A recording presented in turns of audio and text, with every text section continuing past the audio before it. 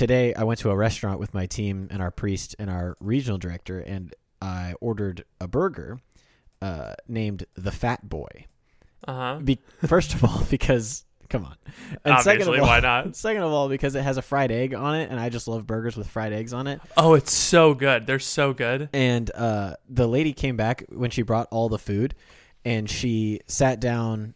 Father's plate, you got the Elvis burger. Sat down Sam's plate, you got the catfish. Emily's plate, you got the fried chicken. And then she set it down for me. She said, "And for you, opposite day." And then she walked away.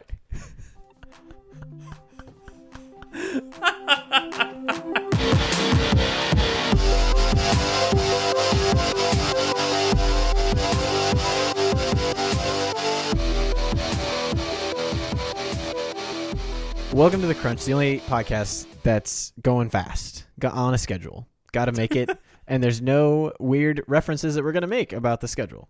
Yeah, there's nothing that we cut out. There's nothing that we cut out just now, right fine. Before this podcast, and you're enjoying it, and you're listening to it, and you're saying to yourself, man, these guys really sound on edge, don't they?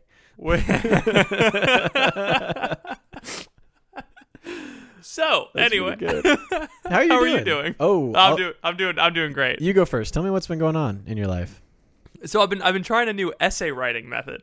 Oh. Okay. I know it's very exciting, but it involves so it's a research paper, and it involves a lot of reading and a lot of like taking a bunch of people's opinions and like summarizing them. So you're doing research. Yeah, doing research for your research paper. No, it's called a literature review, and so it's not just a research paper. I pick a topic, and I have to read everything that's been written in the last 50 years on that topic. Holy cow! What topic did you pick? The sacramental character of holy orders. Okay. It was going to be the sacramental character of the diaconate, but that ended up being too specific. Nothing has been written on that. The only problem is that the people that have been writing on the diaconate don't believe that sacramental character exists. And so the stuff that I've been finding is like, oh, the deacon represents Christ the servant, because the people who were originally called to be deacons, well, they were called to serve. And I'm like, yeah, and then one of them was murdered. Mm-hmm. It's a little more intense than you're making it. Like it's they make deacons in Acts chapter 6, and then Acts 7 and Acts 8 are the stories of the two of the first ones, Stephen and Philip, and neither of them are, running a social work campaign. They're preaching the gospel. Yeah. Stephen literally summarizes the Bible and then gets rocks thrown at him, and then Philip teleports. It's great. We love it. Let's not ignore the fact that Philip talks to a eunuch. Yeah. And it's always fun to talk about that in Bible study, because guys are like, what's a eunuch? And it's like... You ever heard about circumcision? Advanced circumcision. Yeah, look it up. So, that's great. So yeah, the new paper writing method is great, and it involves just putting all the quotes in like an Excel spreadsheet, which I'd never done before. Huh. But that way you can organize the quotes, because I assigned them each a topic, so like what part of the paper they go in, and then I organized them by that. I just copied and pasted it into a Word doc, and I have all of the quotes that I'm going to reference in each section. And so every time I sit down to write, I like write 1,000 words in a half an hour, because it's just so quick. Dang. Great. I know. 1,000 words in half an hour? Mm-hmm. Goodness gracious, boy. You're moving.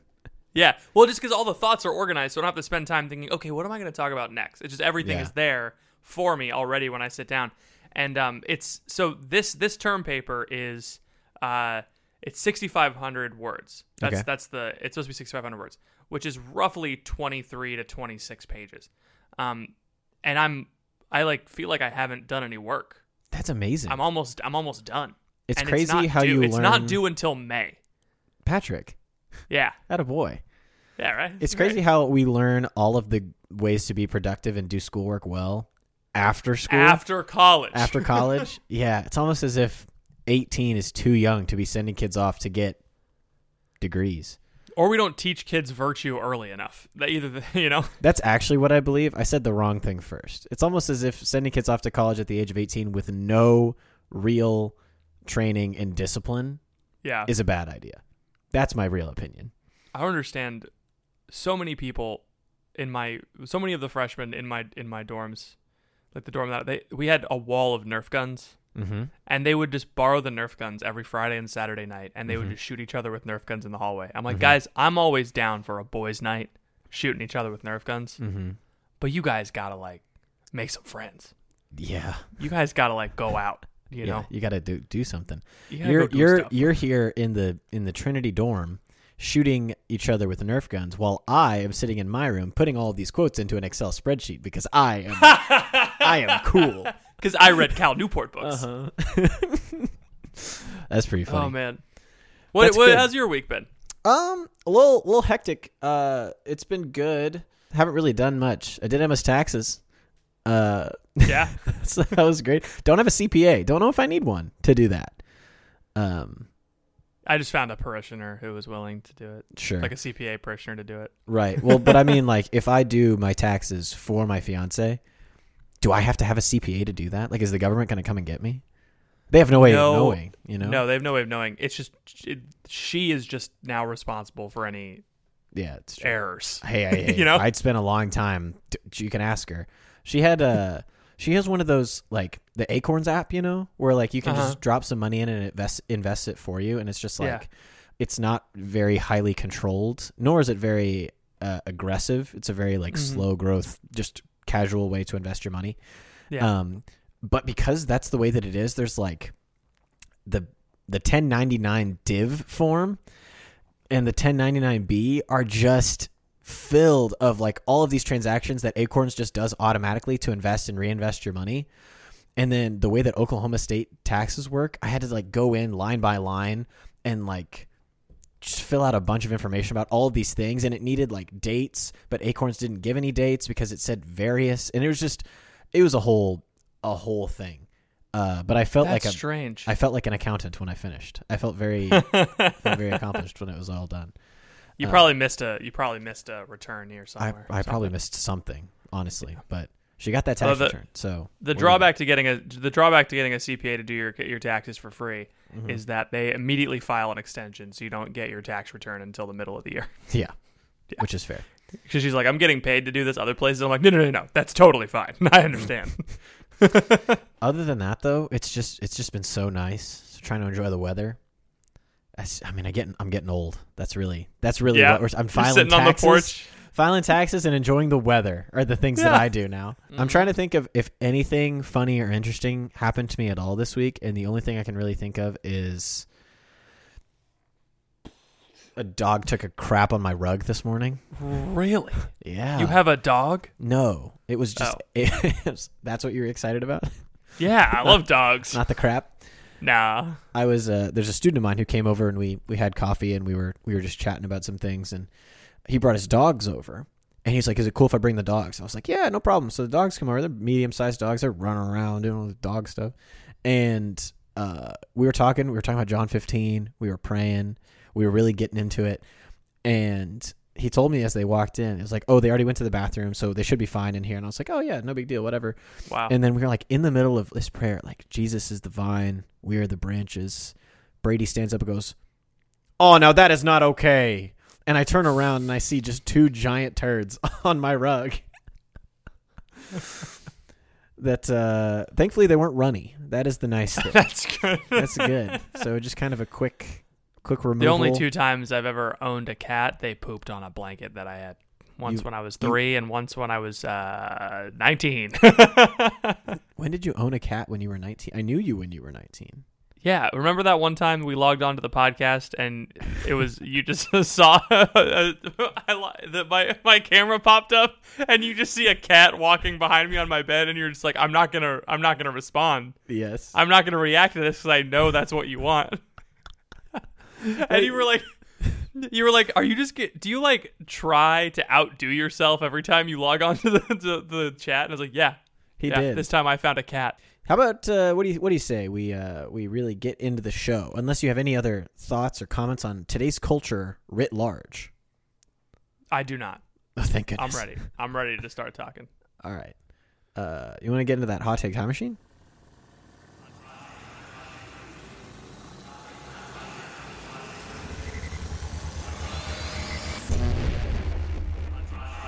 Hot Take Time Machine? Welcome to the Hot Take Time Machine, the part of the show where Patrick and I really just deeply engage with our past selves and do a general confession live on the podcast every single week. Patrick, do you have a hot take? I do. Okay. I do. Okay. Yeah. If you'll recall, my Facebook posts from 5 years ago and earlier, I do recall. They're just getting funnier. That's the problem. I know. I was funny 5 years ago. For case in point, 6 years ago I started doing stand-up comedy. And then like 5.5 years ago I stopped. But I posted 1 year of stand-up. 5 years ago I posted 1 year of stand-up, 1 year of polite chuckles. That was really funny. But instead of a hot take, I found this infographic, not infographic, but this like little, like these little flyers that people post on Facebook when there's a local event. Oh yeah. Yeah. Infographic. I remember the redacted county Parks and Recreation in Florida present a free movie in the park in the main pavilion of the park in my town. They were presenting Soul Surfer, and I remember the girl who like the movie Soul Surfer was about was gonna like be there. No way. Yeah. What the heck? And there's no way I talked about this on the podcast because the podcast hadn't started yet. So you're telling me that Bethany Hamilton that's her name. was in Melbourne, Florida, live at the what do you call it? At the place? Yeah, at the Wickham Park, because we know the town it is. So the Wickham Park main pavilion. Yeah, she was there. I don't remember if I actually did meet her, but I remember talking about it with my friends and being like, I don't know what I would do because, like, what do you? She got bit by a shark. Right. She doesn't have an arm. Do you shake her hand? I would. I would walk up and I'd be like, hey, how's it going? Is it her right arm? Is it her right arm that's gone? I don't know. You go for the COVID elbow bump just because that's all she can do. Do a foot shake, Yeah. Oh my gosh. But yeah, I was like that is what I would do. I would walk up, I would reach out my hand and be like, shoot. Just like, I'm sorry, you don't have an arm. Wow. I'm sorry. So it was actually Halloween 2003. October 31, 2003, Hamilton, age 13 at the time, went for a morning surf along with her best friend, Elena Blanchard. Elena's father and brother when a 14-foot-long tiger shark attacked her, severing, it was her left arm, just below the shoulder. Oh, okay. The Blanchard helped her paddle back to shore, and then Elena's father fashioned it. I'm just imagining like what that looked like. What it was like to encounter a 14-foot shark at the age of 13. Yeah. Fashioned a tourniquet. 6 feet tall. That's crazy. That's a sea monster. That's a sea monster. Okay. That's terrifying. Gosh. When the news broke out of the shark attack, a family of fishermen led by Ralph Young presented to investigators photos of a 14-foot-long shark they had caught and killed about 1 mile from the attack site. It had surfboard debris in its mouth. When measurements of its mouth were compared with those of the Hamilton's broken board, at that point, do you really have to do it? In late 2004, the police officially confirmed that it was the same one that had attacked her. How long after? 2004 was a year after. How much government money did we spend on cops like looking at pictures of broken surfboards from the shark's mouth saying, do you think that was from that? Yeah, I mean, probably. Jensen, Kowalski, what's the deal on the shark? What's the deal on the shark report? I need updates on the shark report. We found. I need your badge and your gun on my desk now. Well, sir, we found surfboard debris in the middle of its mouth. Circumstantial evidence. Okay, he could have been swimming. We were on part of a surfboard. Sir, we were on our way down to investigate the scene of the crime, but there was this really sick luau going on, and so we just kind of stopped there and had some pig and some pineapple, and I kind of forgot what we were supposed to be doing. I kind of forgot what we were supposed to do. 1 year afterward. That's so funny. That is pretty funny. It's like a 14-foot. Well, I guess she didn't know that it was a 14-foot tiger shark when she saw it. Right. She probably was not measuring the what do you call them?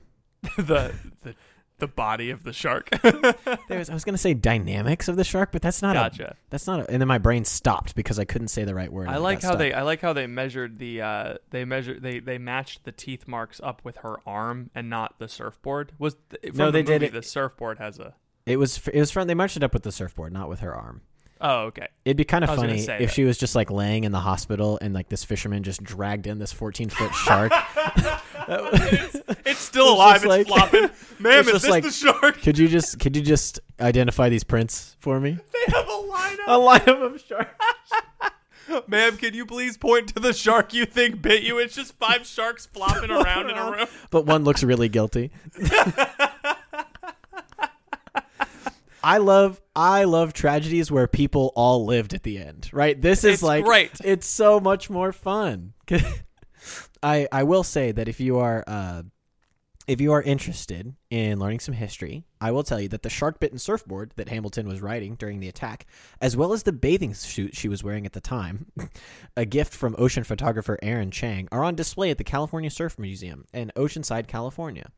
The first Crunch listener to go there and take a picture of you with the shark, with the surfboard bitten by the shark and the bathing suit, I will Venmo you $20. I thought you were about to say they were being auctioned off, and I was like, please don't auction off a 13-year-old's bathing suit. That's not a good look.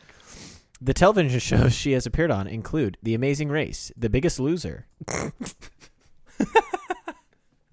She lost the most out of all of them. She lost the most weight. She lost at least a fifth of her body weight. So brutal. I feel like I bet you guys can't match the body mass loss that this girl had. She is Christian. She is. That's why she was a soul surfer. Yeah. Otherwise, she would just be a material surfer. She was played by Anna Sophia Robb in the movie, the girl who was in Bridge to Terabithia. Yeah, I had a crush on her. Yeah, that movie gives me nightmares still. It makes me sad. I haven't seen it in a long time, but I'm kind of scared to watch it again. It's very sad. Yeah. I always love those cute movies, but, that's just me.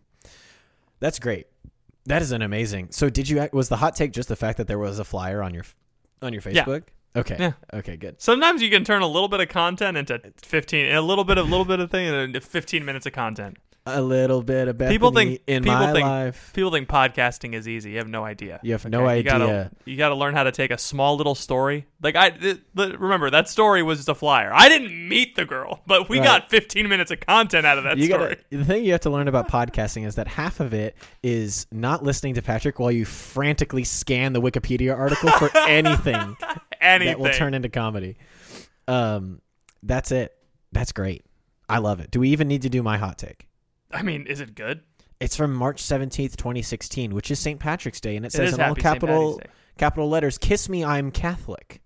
God, no, we don't need to do yours. 27 retweets, 75 likes. That's not fair. Thirst trap. What can I say? Thirst trap. They love me out there. They really do. They really do. They did. Not anymore. That's all. I think we can be happy with Soul Surfer.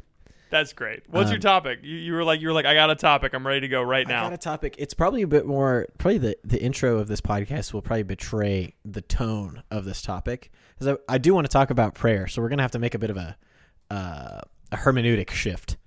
Okay, I thought you meant it'll betray it in the sense that it'll give away what the topic's tone is, but the tone is different. The tone is different. Betray as in. It'll pivot. I think that's part of our charm, though. I think we can do both, right? It's the old both and. Both and of Catholicism. The old both and of the Crunch-ism. That's probably on the bingo sheet. Is the old both and. It should be. I don't know. It should be. I don't know why it is. So, let's preface a little bit. My title, my thesis statement, okay, is everyone wants to be a Catholic speaker. No one wants to be a Catholic listener. I love that. That's great. So that's my topic.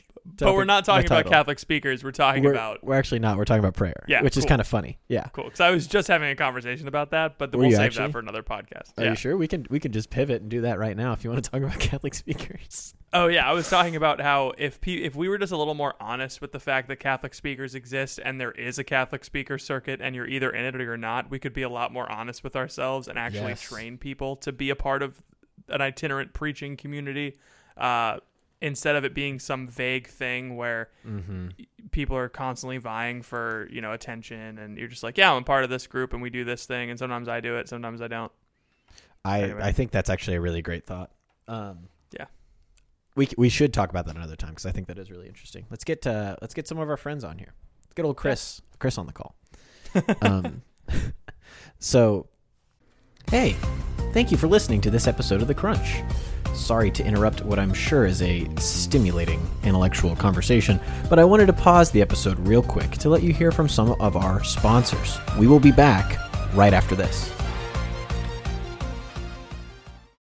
You know how to book flights and hotels. All you're missing is a tool to plan the travel experiences you'll have once you arrive. That's why you need Viator. Book guided tours, activities, excursions, and more in one place to make your trip truly unforgettable. Viator has over 300,000 travel experiences to choose from. Everything from simple tours to extreme adventures and all the niche, interesting stuff in between. So you can plan something that everyone you're traveling with will enjoy. Real traveler reviews give the inside scoop from people who've already been on the experiences you're considering. So you can plan with confidence. Free cancellation helps you plan for the unexpected. And 24/7 customer support means you can travel worry-free. Download the Viator app now and use code Viator10 for 10% off your first booking in the app. Find travel experiences for you. Do more with Viator.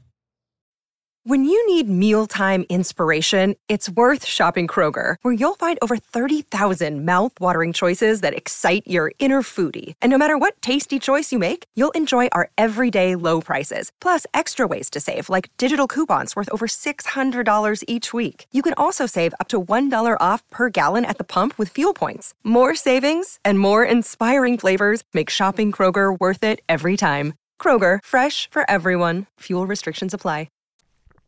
Let's say, so that's my thesis statement, but I have been I hesitate to talk about prayer because it's like I'm of two minds about it, because one, I want to share the good things that God is doing in my life naturally with you and with people who care about me.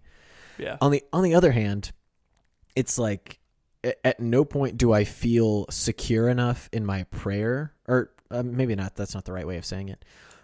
It's very rare that I feel like God has been doing something for a long enough time in my prayer for me to be like, oh yeah, I'm ready to talk about this on the podcast, you know? Like, yeah. It's kind of a weird thing of, because you don't want to jump into something right away and start talking about it because it's new and it's fresh, but at the same time, you kind of do, you know, like you do want to talk about the new, like when I got engaged to Emma, I wanted to talk about it because it was a new thing happening in my relationship with a person that I love, you know? Mm-hmm. And so I kind of see this in the same way of, I kind of feel like not guilty, but I don't want to just use my spirituality and like what God is doing for content. Yeah. You don't want to be the hack. I don't want to be the story? hack. Yes. Yeah. But you should tell it just because. Okay, it's like a story. It's the I think it was by Frank Sheed. He wrote a short story for a Catholic magazine a while ago in like the 60s. Mm-hmm. And the story was called The Hack, and it was about like a televangelist. And the last line of it or something it went something along the lines of like there was nothing sacred he didn't sell, or something. It was like every part of his life was public, and he was constantly like, this is what prayer, like this is what my prayer is, and like this is how, you know, it's like he essentially monetized and marketed his entire faith life, and so he ended up having nothing at the end of his life. Yeah, so I'm not trying to do that, and so if I actually end up doing that, know that it was an accident, and I apologize. I should actually read the story before. I should too. I've heard Gomer talk about it, and that's about all I've got. So for the past, I don't know, I would say year, maybe longer. It's really hard to remember after that point, but I feel like I've been in a pretty solid period of spiritual dryness, which is like, it's a long time, but it's not the worst thing in the world. You know, I think about Mother Teresa, who literally talked to Jesus face to face in her prayer, and then he was silent from her for 40 some years. And so it's like, obviously it could have been a lot worse. And I think maybe COVID had something to do with that. I think being a missionary had something to do with that. The fact that I was trying to give some things that I didn't actually have. There's a lot to be said about why. I mean, ultimately it's because God, I think, desired me to be in a period of dryness. And this priest came and visited at Tulsa on, was it yesterday? No, it was Tuesday. And it was kind of a shock to my system, and it kind of, I feel like I'm being brought out of the dryness in a pretty rapid and great way. And it's not to say that you can't have good experiences in prayer during dryness. It's just that it's not as fun to talk about your prayer when it's just like the same thing every single day over and over again. But that's like where you build the virtue in order to receive the new graces and the new places that God wants to take you, you know? And so I talked to this priest on Tuesday, and he sent me an email Monday night. It was just like, hey, I don't know if you and the team are available, but I'm in town for a parish mission. He's a Focus National chaplain, and I'd love to hang out with you guys just kind of in the middle of the day. And so we hung out, we talked to him. He's great. He's from Argentina. He's actually the priest who was at my recruitment weekend that I did spiritual direction with, and he got me to join staff. Like, he was the guy who I had a conversation with, and he was the one that like talked some things through with me. And it was like, I always point to that moment of like my conversation with him was the thing that pushed me over the edge. And I was like, yeah, I got to do this, you know? That's awesome. Because I was on the fence. So he's like, I've only had that conversation with him, and then maybe a couple conversations at like training and conference and stuff, but nothing really that deep. And then this past Tuesday. So it's just kind of crazy how this priest always kind of crops up just right at the right time, you know? Yeah. He really is just like an image of the Father of just, I'm going to come into your life and I'm going to do something good, and I'm going. You're not going to see me again for a minute. And so we ended up getting some time. I just like talked to him for 30 minutes maybe. And he was asking me about my engagement. He was asking me about campus and mission and all of these things. And I kind of steered the conversation towards prayer, because that's like, I was like, it's not going well. I need help. Please. What can you do? And he said some things that helped me to realize, and this is where I'm going to try to like not just like talk about my own prayer, but I want to talk about concepts, you know? And so I think I've been making my prayer for a long time, and subsequently my mission here on campus, more informative than transformative. And I feel like, combined with some other things that have been happening, that I've really only been loving God for the sake of myself, and not even really loving him. I've kind of been using prayer and my time in prayer as a way to take spiritual truths that are good, and then I learn them and I apprehend them, but I'm always applying them to me. I'm always applying them to my life. I'm always just thinking about like, oh, this affects me in this way and this way, and this will help me talk about this in this way. And this is all really, really good because I'm learning all of these things, and I'm understanding why I'm sinning more, and I'm understanding how to talk about things better. I'm understanding why I can do this and that and the other thing better. And so I was telling him about my prayer, and like, this is what I do is I come and I, offer my holy hour up to God at the beginning, and then I try to read scripture and do Lectio, and then if I have time at the end, and I'll read a spiritual book, because it's like, I don't know, it's a very basic holy hour structure. Yeah. And he was like, it was just the most simple line, you know? He was like, Ethan, your prayer needs to be about Jesus. And I was like, what do you mean? I'm reading books about him. I was like, what are you trying to say? And I don't know if you know about prayer. And maybe I'm going to be saying these things and you're going to be like, Ethan, you're a fool, and you've been a fool for a long time. But even just in the past couple of days, making the switch from reading scripture and then thinking that I have to kind of just like sit there in silence until some sort of resolution comes to me, which is kind of what I did for a long time. It's like, I know I'm supposed to sit in silence, and I know I'm supposed to listen for God's voice. And now to the point where I'm able to use my imagination to have a conversation with Jesus about Jesus and ask him questions about the things that are going on in the scriptures, about why he felt a certain way and what things happen now that still make him feel that way. Because if the scripture says that Jesus had compassion, or he was sad, or he was angry, like, he really felt those things. And if I was talking to you and you were like, I'm sad today, I wouldn't be like, what does Patrick's sadness say about me? You know, like, I wouldn't do that. But we do that to Jesus all the time. And starting to use my imagination more to, and I think this is the right thing to do, and maybe someone will correct me if it's not, but imagine my conversation with Jesus as if I'm talking to him, and trusting the fact that he's using my imagination to drive my prayer, rather than just like sitting in silence and not using my faculties, I suppose. Yeah. Because I was insistent for the longest time on, I need, I can't use these kinds of things because God is going to speak to me in this particular way, you know? Yes. And since he's not speaking to me in this particular way, I'm just going to like learn a bunch about him, you know? Yeah. And I think this is connected to some other things, and this is now I've kind of given you the context, so we're going to rope it back into the thesis statement, which is we don't need Catholic speakers, we need Catholic listeners. Is I have a problem in conversation. This is probably why I have a podcast, of stopping and asking questions and listening to other people. And you probably know this about me, because I mean, I feel like all of my friends know this about me. I just like to talk about myself, and I don't really ask very good questions, and I don't really pay very good attention to other people. And that was a realization that I had a couple of weeks ago, and then this kind of realization about prayer now. Like, all of it is just kind of putting it all together in my mind of like, holy crap, I just say too much all the time, and I don't listen enough. And so I'm nodding in agreement with myself, not like, yes. oh yeah, Ethan talks Ethan way totally too does much. This. Yeah. And so I wanted to throw these kind of concepts out at you and kind of hear your take on maybe your experience with over intellectualizing your life of prayer, or because we both kind of have a similar sort of gregariousness about us. How dare you imply that I over intellectualize my prayer? I resent that. I am angry. Yep. And I am offended. No, that's definitely. And I don't know if you interact with other people in the same way that I do. Of I have this tendency to ask people questions so that I can talk.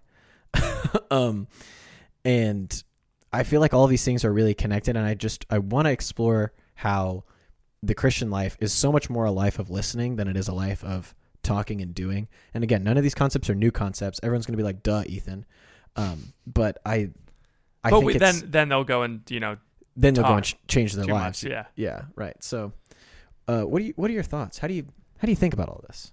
I think I've been talking a lot about something that I so a kid left our youth ministry, hasn't been here for a while. Sure. And she has her reasons. I assumed they were like, I'm mad at Jesus, or I don't want to think about, or I don't want to be Catholic reasons, but that was not the reason. And I told a friend of hers, I said, hey, just let her know if she wants to talk, I'm here. And then I was like, hold on. Don't tell her that. I changed it, and I said, let her know that I'm here to listen if she needs to talk. Because just saying we can talk if you want implies that I'm going to be talking. But like, her situation requires her to talk and me to listen. And I think that when it comes to evangelization, which this is not what the topic is important. And one of the ways it is connected. One of the ways that listening is so important in evangelization, because Jesus didn't have to listen to people. He did. He didn't have to listen to people because he could just like read their hearts. He made them, so he like knew them. Yeah. We didn't make the people that we're evangelizing, so we have to listen, and so we can know who they are and what they need. And I think in order to listen, we have to learn how to practice. And I think if we learn how to listen to God's voice, we learn how to listen to Jesus, and then we'll be ready to listen to other people. And vice versa. Yeah, and vice versa. That's true. So I guess they both have like their difficulties, because people try to conceal what they're saying. People try to like hide things from you, and like we don't want to show our whole selves, but Jesus wants to show you his full self. We just conceal him from ourselves. Reflecting on Jesus is challenging sometimes, because it's like, I don't know. When I think about the kind of people, just for an example, when I think about the kind of people I want to surround myself with, I'm like, oh, I want to be surrounded by people holier than me. What did Jesus do? Oh, no one was holier than him. Like, what's I know, like, what's the example there? Like, how can I follow him in these particular ways? And for the thing like listening, it's kind of hard to imagine, because Jesus had his humanity, he also had his divinity. So it's like, okay, Jesus listened to people, but he didn't, but he did. Yeah. And I think a lot about all the times in Scripture that it says he went and dined at the Pharisees' houses. And I'm just like, why? Why did you go and do that? Like, you knew that they were going to murk you, like you knew that they were opposed.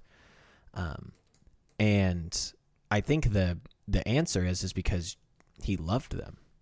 And when someone you love asks you to go to dinner, you say yes, And so like, yeah, he knew that what they felt about him, but he loved them so much, which is kind of a wild thought. And I have to imagine along this same line of thought that when he went down to dinner, yeah, he would get some jabs in about the Sabbath and, those kinds of things of like, which of you, if your son fell down a well, you wouldn't pick him back up on the Sabbath day. And they were all silent, like he had those things. But I assume there's probably also other times where the Pharisees were just kind of telling him why they thought he was doing the wrong thing. Like why you're ruining Jewish culture. You're leading all these people astray. This is what you're doing. I can't believe you do this, that, and the other thing. And Jesus just like took it, he just listened. And then when Jesus goes out and prays, like he just listens to the Father and he receives everything from the Father. And I think the idea of Jesus as a preacher and as someone who preaches truth is really popular right now in Catholic circles, because we have this wave of brilliant Catholic apologists who are giving you all of the answers to the secular culture. And we hear all of this noise all of the time. And it's like, okay, we got to fight back. We got to make our own pages, and we got to start multi-million-dollar media companies that start Bible in a Year podcasts and do all of these things to combat the culture with noise. And this is probably something that is discussed when people are trained in evangelization. But at least in my training, and I think in other people's trainings, and when I hear other people talking about evangelization or even just talking about how to live the Christian life, listening is like a token thing. Like, oh, and then you also have to be an active listener, and here's how to be an active listener. But here's the charisma, and here's the charisma's not bad. That's not what I'm trying to say. Do you kind of know what I'm saying? Yeah, I wrote an article for the Catechetical Review, of and it was like an update. It was a how-to article about how to bring people back to the church and how to bring students back to the church. And step 3 out of 3 was prayer. I specifically put prayer last, and I said this in the article. I was like, I'm putting prayer last, not because it's the least important, but because whenever someone sees prayer in a list of things, they skip to step 2. So like, yeah, I know that. All right, cool. Now what do I actually have to do? Right. And it's what do I do? I know prayer is what God does, but I would like to know the thing that I do. That I do, because I am very cool. I do a lot of good things, and I do things very well. And it's I don't know if there is an emphasis on personal prayer and how to pray, and that it encompasses listening. I was at Mass a couple of weeks ago, and the priest was like, what we have to do is we have to better our relationship with Jesus in prayer. And then he just moved on. And I was like, that's a great thought, Father. How am I supposed to do that? What does that mean? I can't just flip a switch and have a better relationship with Jesus. It's like as if that's the problem, that everyone has this button that they could press that says relationship with Jesus on it. Nobody's pressing it. And nobody's pressing it. It takes a lot of time. And like getting to know someone and listening to someone takes a lot of time. And you're right. What your spiritual director said is very apt, and it is wise. It's like sometimes in our prayer we're like, oh, okay, I'm trying to listen to Jesus. That's cool. I'm just going to read the Bible the whole time, and then I'm going to read a spiritual book if I run out of Bible stuff. And we pack for our holy hour like we're getting on a plane. It's like, I can't use my phone, so I'm going to use these books to block out. Not to block out, but like, I do think it's good to use the Bible in prayer. Can we just say it is obvious? It is, but it's like we think that our prayer, the holy books in prayer are like flint and steel. It's like you're trying to like spark, right? But if you spend the entire hour trying to spark a fire and it's not working, it's time to stop and just let Jesus light the fire. Yeah. Let the fire come down on the wet logs. Yeah, much like in Elijah. That's a good moral. That's a good moral interpretation of Elijah. Yeah, I think it was Elijah. Thank you. And the prophets of Baal. Patrick was not using the term moral as a derogatory term. It is one of the 4 senses of Scripture, everyone. One of the 4 senses of Scripture. It's a good tropological interpretation of Scripture. Thank you. I still don't know what anagogical means, and I refuse to look it up. It means, never mind, I'm not going to tell you. Thank you. It has to do with the end of time. Oh, okay. Good to know. Yeah, the threefold senses of Scripture. Analogical is about Christ. It's what we believe. Eschatological, the anagogical sense is what we hope for in heaven, and then the moral sense of Scripture is what we love, what we do. Yep, that's the threefold senses of Scripture. You're welcome. I thought it was 4. Is it not 4? The 3 spiritual senses. The first one is the literal sense. Okay, gotcha. That one's represented by Matthew's gospel, the man, and then the moral sense is represented by the eagle. The faith, the allegorical sense is represented by the lion, and the eschatological, the anagogical sense is represented by Luke's ox. Bull. Yeah, the bull. The ox. Yeah. The bull. I think it's a bull. Yeah. I don't know if it's an ox. That's great though. Good to know. Just everybody check out Bonaventure's Breviloquium. Better than the Summa. Okie dokie. Hot take time machine. All the way back to the Middle Ages. I had a point and I forgot what it was because we were talking about flint, steel, and holy books and prayer. Flintstone vitamins and Flintstone vitamins.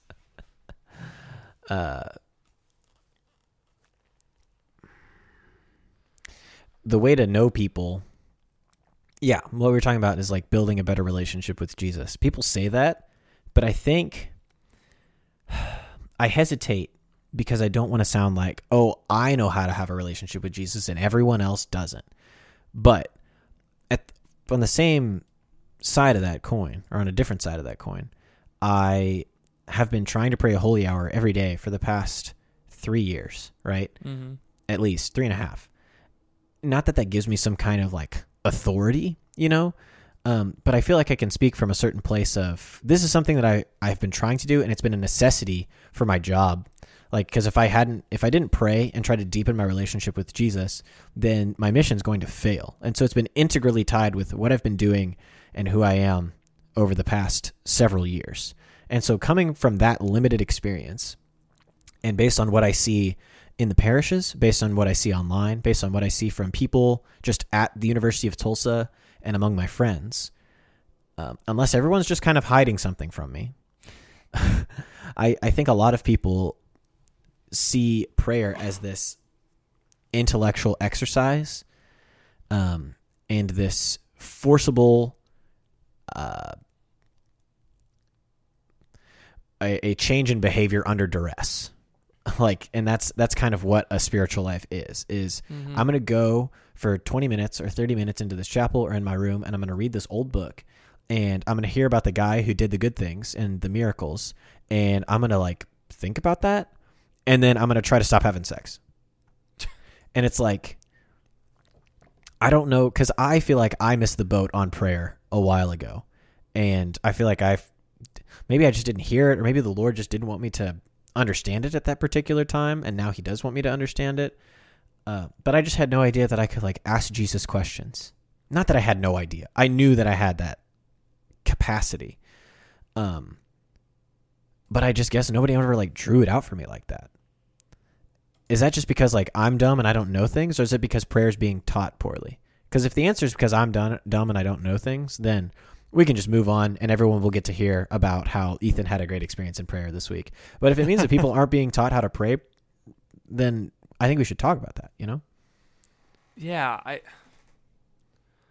I mean, I feel unqualified to give a manual of how to pray. Yeah. I mean, I agree. The part 4 of the catechism is pretty solid and approachable. It's not something that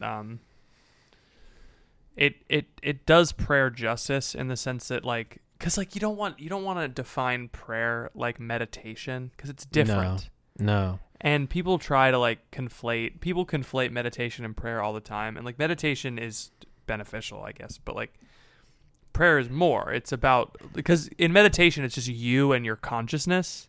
Mm-hmm. And in prayer, it's you and another person. It's Jesus. That's 2 people. It's a whole extra person, and one of them's God. And that involves a little bit more, nuance to how to do it. You can't just go into a room and stop thinking or try not to think as much. Mm-hmm. Yeah, I mean, I've given talks on how to pray. I just don't know how effective those talks have been. Like. Yeah, I don't know how effective this podcast is. I mean, Like- when I give a talk on prayer, it's very similar to my charisma talk. Mm-hmm. The charisma is different for everybody, but I do a 4-step charisma instead of like a 7-step or 5 or 8 or however many. I do 4 steps. I like the 5. You like the 5? I like the 5. I do 4 because it's God acts, we respond. God acts again, we respond. So like the first part of the charisma is like God acts through his creation, we respond with sin. God acts through redemption, we respond with repentance. Okay, that's super pretty simple. Good. I do and like then that.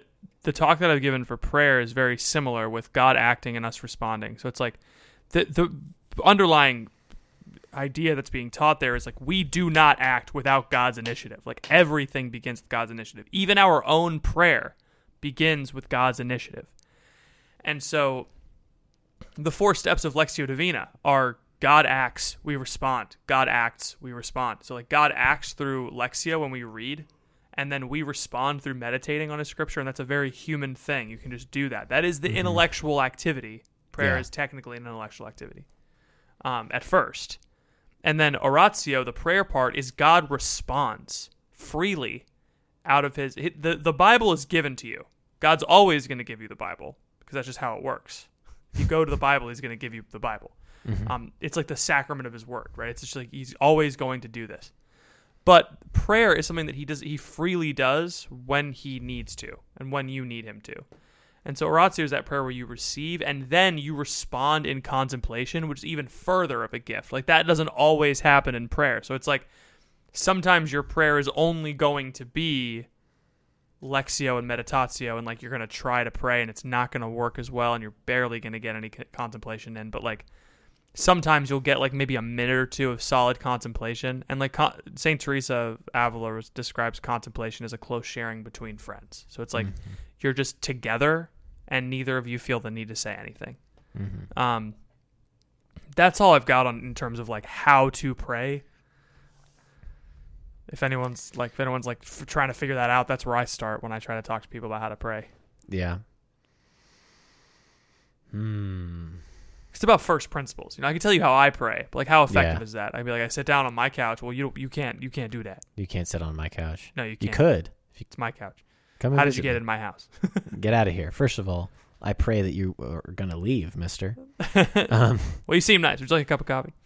I also think we either overvalue or undervalue the intellect, and this will be the last thing I say on this because we got to get moving. Oh yeah, we do. Because the intellect is the highest faculty that humans possess, right? We have, I mean, what, you're going to say the will is higher than the intellect? The intellect and the will. No, well, there's 2 things that one can said to be higher than the other. In the first sense, I'm just kidding. Yeah. That's okay. That's Thomistic way to respond. I will just posit that the intellect is higher than the will, and we're going to go based on that. It's very impressive. It's very impressive hypothesis you come up with. You don't understand how much thought is. I'm upset because of how hard it would be to defend that. Like not that, and I disagree with you, but it's like you have to. So like the intellect proposes to the will, and the will assents to the intellect. Like so, which one is greater? I'm sorry. Go on with your point. Well, the Christ is the head of the church, and where's the intellect? It's in the head, baby. So bang. Where's the intellect? In the head. Oh yeah, point to where your intellect is, Ethan. Show me what it looks like. My foot is dumb as a rock. Do you know that my foot isn't smart? Come on. Let's not pretend, okay? It's in the pituitary gland. What I was gonna say is that using your intellect is good in prayer. Using your imagination, using your thoughts, trusting that God is working in how you think. If you are open to him working in how you think, is how you arrive at those deeper levels of meditation and contemplation, okay? Not valuing your intellect would look like, oh, there's no way I can rationally or reasonably use my reason to ascertain any of these truths about God, so I just need to sit here in silence and wait for God to infuse knowledge into me and infuse his own life into me. And sometimes that might happen, but the way I was doing it was just like a rejection of my intellectual faculties and just like this weird false notion of I'm just going to like sit here and try to receive, which isn't really a response to it. The way I was doing it wasn't really a response to God. It was more so well, why isn't God doing anything? What's the deal? Why is he having this dryness? What's he going on with? What's he going on? What's going on up there? Is he on vacation? I know. He's God, so he can always be on vacation. I know. Heaven's just a big old vacation. It's one of those. Heaven's one of those hotels where there's a pool in the middle and then all the rooms are out the outside. One of my kids. That you mean a motel? That doesn't sound very. But it's the best motel. One of my kids at the confirmation retreat last weekend, in the middle of a talk, just raising hand, he's like, I appreciate the spunk on this kid, but he was like, "Can you die in heaven?" And I was like, "No, no, that's the whole point of it." After you die in heaven, you go to super heaven or super hell. It's just a series of infinitely regressing heavens that just get better and better each time. It's turtles all the way down, baby. Turtles all the way down. All right, we got to do Dr. Ethan's dating corner. All right, quick. We got an update, so that's all we'll do for Dr. Ethan's dating corner. We got an update. Oh, okay. Hey, was that talk on prayer good? Was that it was conversation? Great. Okay, it was great. Cool. I feel sorry. it was awesome. Did I talk about myself too much? I'm trying to not do that as much. No, it's okay. It's okay. Okay, cool. Yeah. Thanks. I know it hurts. I'm sorry. This is not your fault. All right, you came to the right place, you ding dong. It's called communication, baby.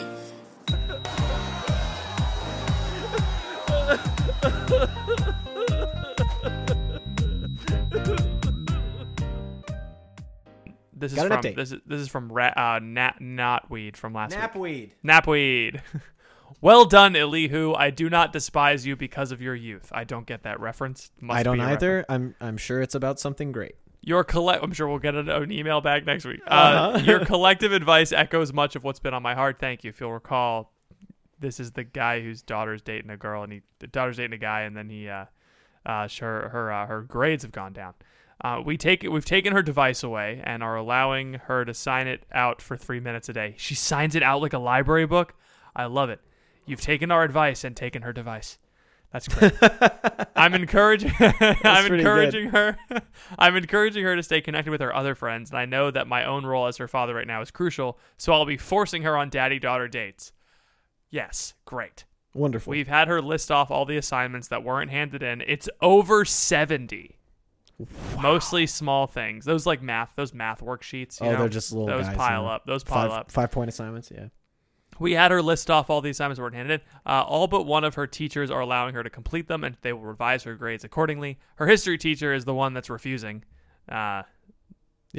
Let him talk to us. Send him over our way. Send him our way. Maybe he's got some dating advice that he needs answered. And once we figure that out, then who knows? But let me just say, once he gets in contact with me, he'll be history. Okay. All right. We're making her do those. To be steeped in Patrick is to cease to be history. I don't know. But that was great. We're making her do them anyway, and I'll evaluate them myself. We'll see how this pans out, and maybe I'll update you when the dump finally happens. And how do you not know the word Twitter-pated? What's the word Twitter-pated? I never looked it up. Look it up right now. I know, it's great when we Google things on the podcast. It really is. Excited or overcome by romantic feelings. Smitten. Wait, hold on. It's from Bambi. Well, it's not. The movie Bambi? It's not from Bambi. It's not from Bambi. What's the etymology of Twitter-pated? Jack Dorsey one day woke up and said... Wait, hold on. It's I know we can't listen to this, but I'll send this to you. It's the owl from Bambi. Guys, go look up Twitter-pated. You'll find this scene from Bambi. Okay? Go look it up. This is a Bambi cast now. We're in on Bambi. Apparently, there's a whole scene in Bambi where the owl tells them the word Twitter-pated, and they're like, Twitter-pated? He everybody gets Twitter-pated. Really? I'm like, I don't like this. It's kind of weird. So what just happened in that email is what happens in the movie? Yeah, pretty much. Yeah. That's kind of funny. History doesn't repeat itself, but it sure does rhyme. Let me just say, the only reason I don't remember this was because I was not 30 when Bambi came out. Burn. Ooh, take that. 1960. That makes you old. Old listener. Old listener. Wow. Thank you so much for your support. Thank you for sponsoring us on Patreon, but you're a boomer. Boomer alert. Well, folks, I have to go to class, and Ethan's got to go to a meeting. Yes. That's fun. I think next week we should do a little state of the podcast. Oh, you think so? Because I think the podcast is going great. And I just want people to know that we have plans for the future. Because I think once I'm done with Focus, we'll be able to take this thing into the freaking stratosphere. Yeah, I want people to know that like once Ethan leaves Focus, it's not over. Oh, yeah. It's just beginning. Oh, like, yeah. The amount of time that I have to spend on this podcast right now is the amount of time I currently spend on it, which is barely an hour right now. Barely. And then, but once you have a 9 to 5 and you don't feel like you live at your job. Yes. Oh my gosh. We're making money. We're gonna make money. We're gonna make bonus podcasts. We're gonna make Bible casts. Yeah, we're gonna have more interviews. It's gonna be really, really We're good. gonna do live shows. Live shows. It's great. We're gonna Salt Lake go to City 2022. Salt Lake City, Chicago, Steubenville, Ohio. Ohio. We're getting interviewed by Matt Fradd. We're getting interviewed by Matt Calling Fradd. it right now. It's happening. I'll ask him. I'll say, hey, You should. will you please buy our podcast? You can, in one of his videos where he does a tour of his studio, he kind of points the camera out the window. So I think you could buy that, just like figure out which building it is, and then just go up, knock on the door. I could very easily find out which building it is. He's building it in the basement of what's going to be a bar. Yeah, you could probably also just like call him because you have his number. Yeah. I'm scared to call him. I don't want to. I- Every time I yeah. text him, I have to like psych myself up. I'm like, is he going to think I'm annoying? Yes. It's like, hey, I heard you're moving to Steubenville. How's it going? That's cool. Can you tell that there's a bunch of sweat on my screen from how It's like from all the different letters that are in these glad words? Text messages don't betray the amount of perspiration that you had when you said. Back in the day when you had to send letters to people, you could tell that a dude's hand was sweaty because it was all wrinkly. And now you get away from that scot-free. Oh, man. That's Alrighty. great. I got to go. Thanks for casting with me. Patreon.com/thecrunch. Patreon.com/thecrunch. Patrick at thecrunchcast.com. Ethan at thecrunchcast.com. Info@thecrunchcast.com. Store at thecrunchcast.com. You want those hoodies? They're coming. just in time for the summer season. Those hoodies are finally Don't make fun of me for making all those emails. I have gotten a ton of Hulu free trials with those emails. So. That's great. All right, Patrick, do you have anything else for the people? My palms are sweaty because I've been texting Matt Fradd all day.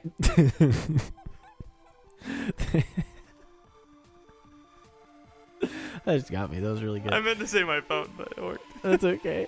Thank you all for listening. Please pray for us. We'll be praying for you, and we'll see you all next week.